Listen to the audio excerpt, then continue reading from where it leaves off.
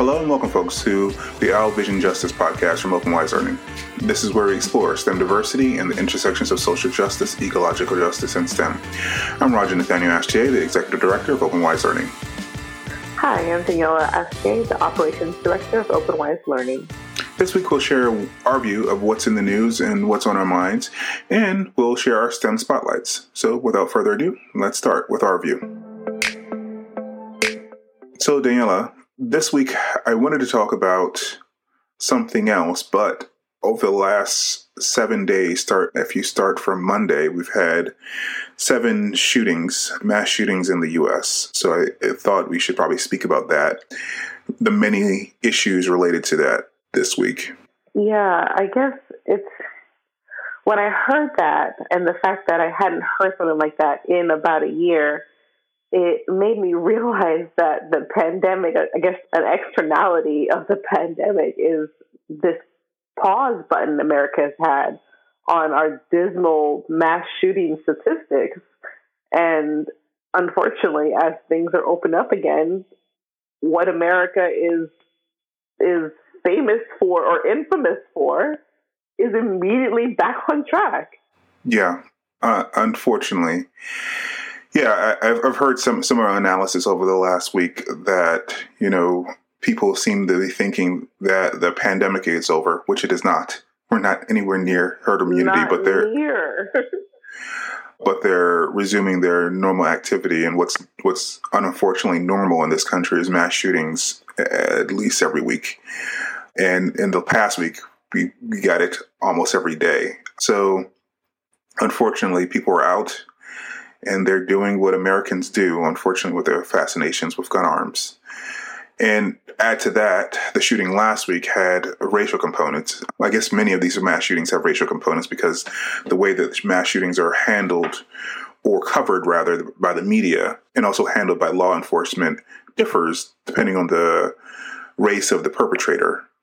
Mm-hmm. Last week, when the Atlanta shootings occurred, when 6 Asian women were killed, in the first 24 hours, I heard more about the shooter than I did the victims. And that happens often when these incidents happen for some reason. The victims get lost and we hear all about the shooter. Not only that, when it's usually a white perpetrator, we hear excuses for the violence.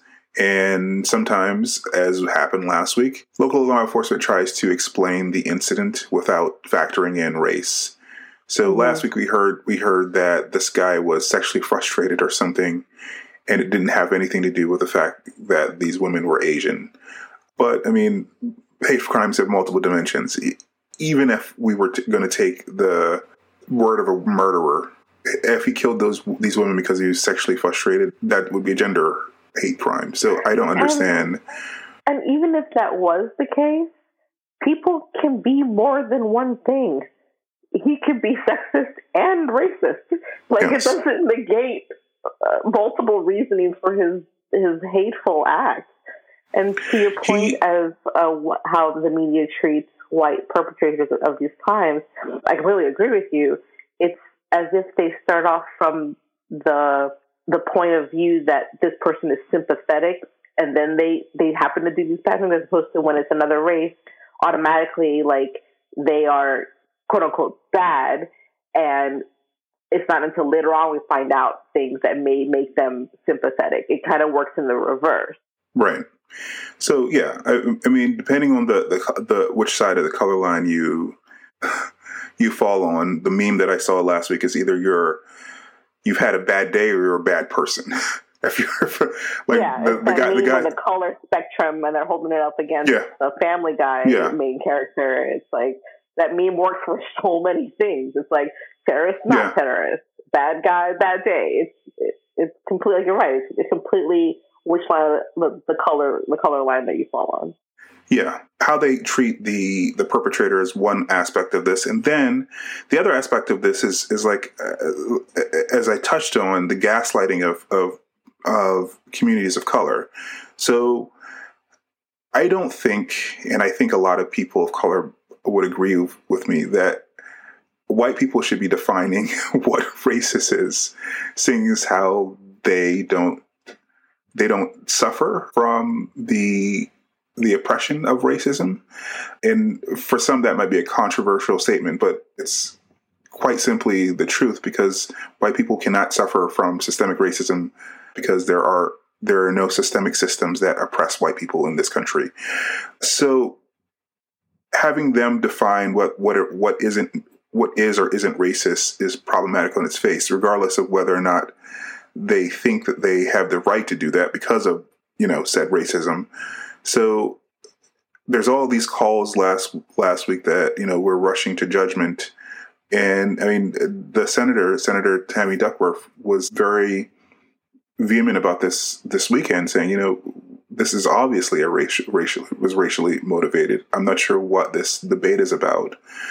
And senators from Georgia, such as Warnock, Reverend Warnock, are also saying similar things. Yeah, and to the point, as far as the majority general white population, as far as what they can say as what racism is, they can only say what racism is as racism is taught. And I'm going to be very general and say that the racism that is taught in schools is people in white hoods lynching people writing slurs, people burning crosses. It's like in-your-face racism. The nuances of the layers of racism are not taught, and so it's harder for people who don't experience those other levels of racism to say that those things are racism. So for the general educated white person who thinks they know what racism is, this white guy went and he killed these Asian women, but he didn't call them slurs. He didn't burn down and graffiti their walls with slurs. So to them, that's not racism. Just because he singled out all women of a certain race, that can't possibly be racism because he didn't yell anti-Asian slurs while he was murdering them.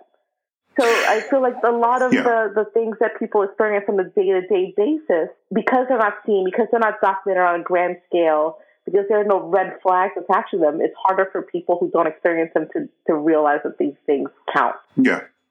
I mean, put even more succinctly than I was saying earlier, the comedian Dale Hughley said it best even before the most recent racial protest over the last year. I think sometime in 2019, he said that white people can't define racism because historically they've been pretty bad at it.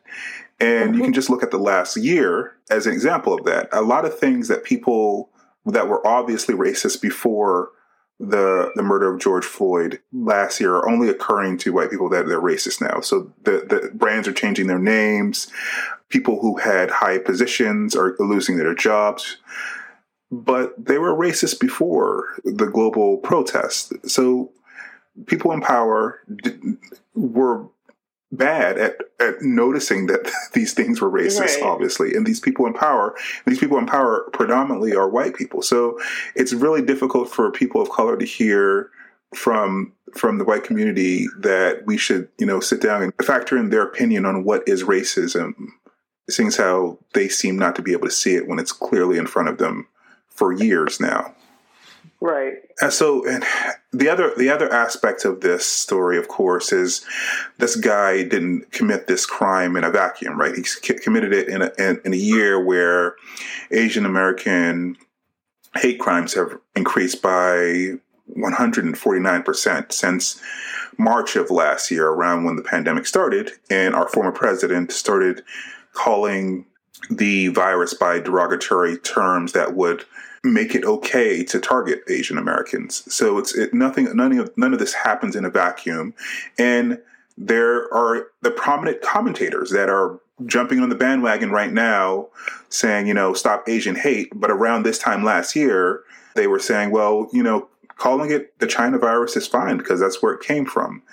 And I'm thinking it's very similar to people who didn't see what they were doing that was racist before George Floyd's murder, and then they because of a popular movement in another direction, now they quickly and miraculously see their racism.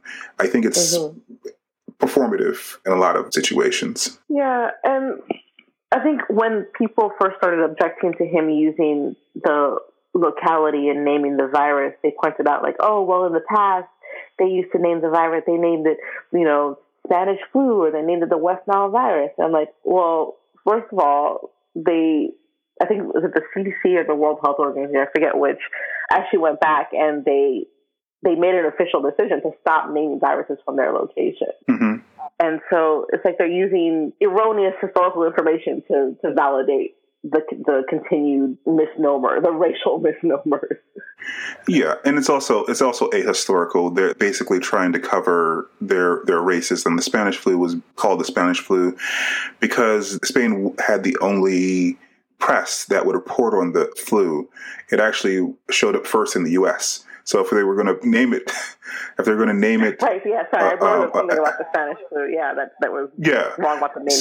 So there was a lot of press suppression back then, and Spain was the only press that actually reported on it. So that's why it got the name the Spanish flu. So it had nothing to do with where it originated. I think that people throw out those bad faith arguments because they don't want to change, and they want to continue using their dog whistles, even though they know that it causes harm to certain communities. Yeah, and it's 2021. Like, can we stop pretending that words don't matter and that words that people in power use don't matter? Like, who are you fooling anymore with that line? Yeah.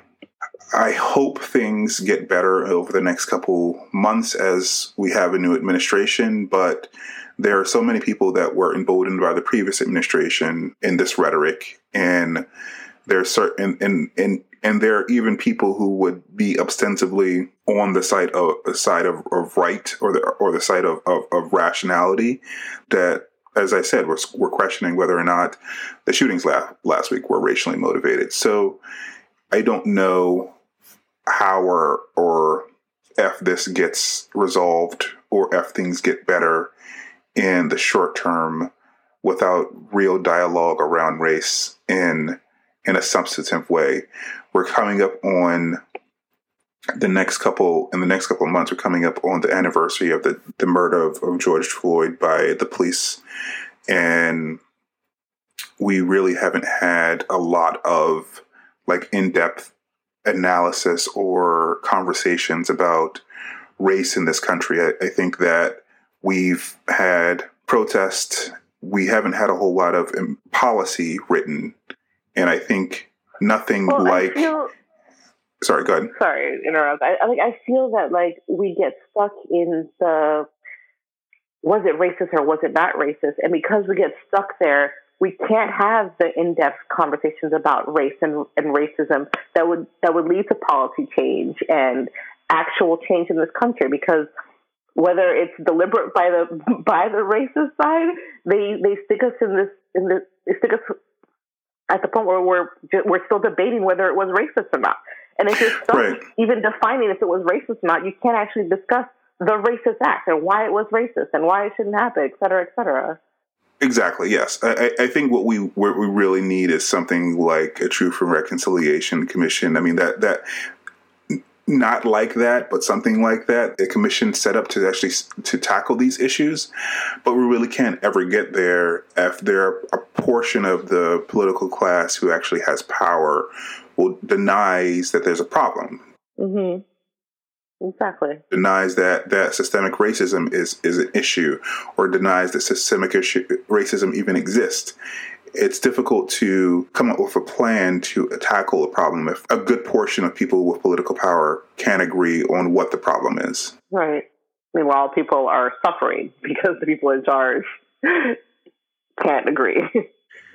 Yeah, this has been the history of this country for some time now. I think that the best way forward is how we, I guess, proceeded in 2020, speaking truth to power and also pushing for voting reforms and voting people into office who we have to keep accountable after we vote them into office. So I think that's something that even if you're not at voting age, you can do. Speaking to elected individuals, elected officials, speaking to elected officials. And if you're voting age, you definitely can speak to elected officials and demand more of them. And once they're voted into office, continue demanding more of them. That's not the civic responsibility isn't over.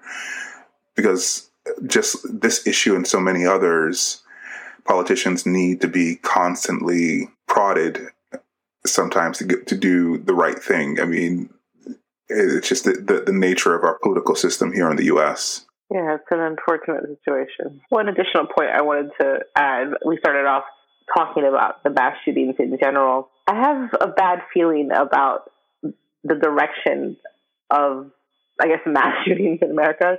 Coming off of 2020, I think America is in a very precarious situation where the general mental health of the populace is very sensitive right now. And people who may not have had access to mental health advisors, medications, anything across the spectrum, the reintroduction of interactions out in society, I think people are more sensitive. They're going to react more harshly. Be volatile. I think so. And whether someone, has mental health issues or not, I think even a person who doesn't necessarily have a, quote unquote diagnosis, everyone's just a little bit on edge. And with the access and lack of screening and lack of barriers to getting guns, and I believe there was an increase in gun purchases over the past year or so. Yeah, I think this 7 shootings in 7 days, I think that's just the tip of the iceberg as the country continues to open up. Typically, there are increases in gun purchases after a shooting, and there definitely, in the Obama years, there were definitely increases in gun purchases as well. And a lot of these shootings, like the one in Colorado, have been perpetrated with AR-15s, which, I mean, this is a larger debate that will take even longer than we actually have to speak about it today. But AR-15 are military weapons that shouldn't even be a big debate whether or not they should be legal. And I read recently that the ban on assault rifles, I guess the legislation that enforced that, they let that expire. They didn't renew it. Right. So under the Bush administration, it expired, and predictably, mass shootings increased after that. So, yeah. This is a multifactorial issue that makes it difficult to talk about if you can't get on the same page that there's a problem. And this is similar to the race issue. If you can't get on the same page that there's a problem, you can't really solve the problem. Yeah. We will revisit this because we're not going to solve this tomorrow or today, and it will come up again. But I think we should move on to our STEM spotlights for the week.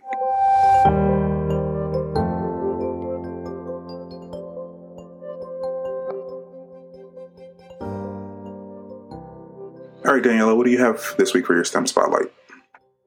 So we definitely need a bit of good news this week, and I learned that the NASA Mars rover, the newest one named Perseverance, has a little surprise attached to it. I was reading earlier that there is actually a helicopter, a separate entity that was attached to the rover, and the rover is on its way. It's making its way now to kind of like a helipad launching site, and they're hoping to be ready in the next week or so, early April, to have the first powered flight on a distant planet, which is kind of cool.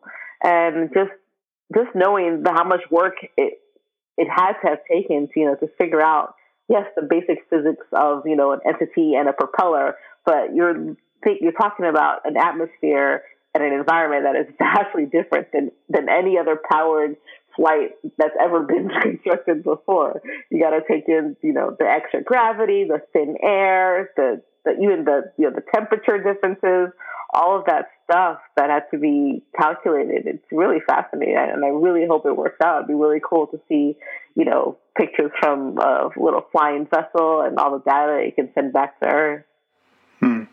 I wonder if they took it. So I know that for this rover and also the previous rover, they had a sky crane, but the sky crane was higher up in the atmosphere than something that would be, I guess, closer to the ground, to terrestrial. With the so this is flying not in subspace or anything. It's flying within the atmosphere. to hope maybe the information that they got from doing the sky crane and doing it successfully they were able to use that information and extrapolate for something that's closer to the ground. But it is pretty cool. Yeah, something like that could get pictures a lot quicker than the rovers and cover more ground as crow flies. And it's really interesting. So it docks with the rover to recharge, or does okay? I would imagine so, or it actually, I think it has its own, like, sorry, I'm blanking on the phrase, solar powered panels on it. So I think it may have its own charging. So once it's let loose from the rover, I don't think it reattaches. Oh, so it operates independently. So it's like like a spare rover, or not even a rover, a spare explorer, I guess. Exactly, Spare explorer. Cool. Very cool. And what do you have this week for your spotlight? So coincidentally, my thing is actually about Mars too. not as no, not at all. So the news isn't as great, but it's still interesting, and science progresses. So the article that I found was farming on Mars will be a lot harder than The Martian made it seem. So if anyone is familiar with the movie The Martian, with who was the actor? Do you remember? Matt Damon. Matt Damon. So in that movie, he grows potatoes with basically poop and his science skills. But there are actually astrobiologists here on Earth that are trying to do actual agriculture and see what that would be like on Mars, and they're finding that it's a lot more complicated than that, because the soil on Earth has a bunch of microbes in it, and it has a certain pH balance, and it has a certain salinity that all contributes to the growth of plants.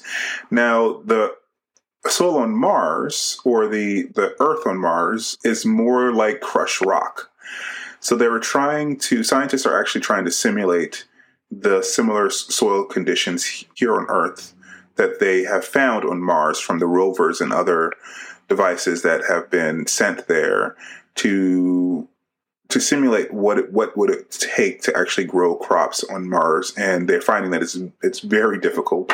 One of the issues, as I mentioned, is that there are microscopic microbes, life, that actually contribute to the growth of plants. But in addition to that, pH is a lot higher in the soil on Mars. So they have to account for that and change that as well. I'm sure at some point we'll make our way to Mars and actually have a mission there, and maybe even a colony there.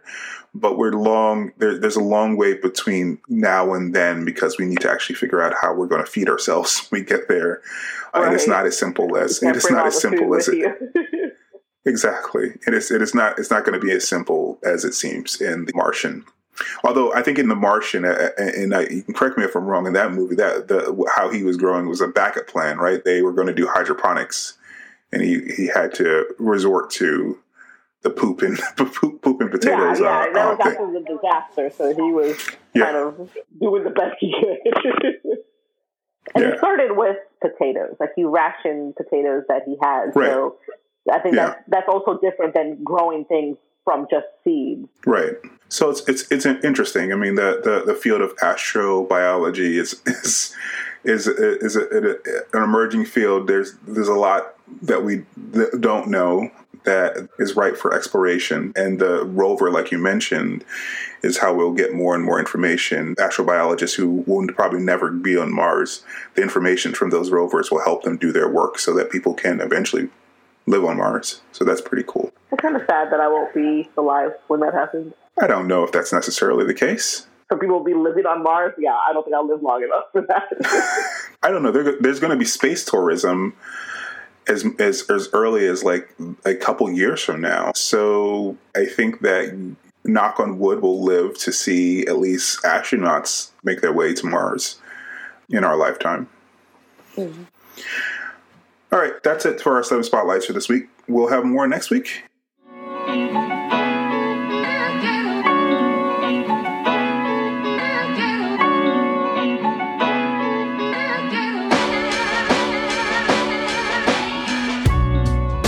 Well, folks, that's the end of the show this week. And remember, so you don't miss our next conversation when it drops, subscribe to the podcast if you haven't already. Please leave us a review and let us know what you think about the show. You can also help others find our show by giving us a 5-star rating on Apple Podcasts. If you have a comment or suggestion about the show, you can also tweet us at OpenWiseLearn. We hope you and your family keep safe. Until next time.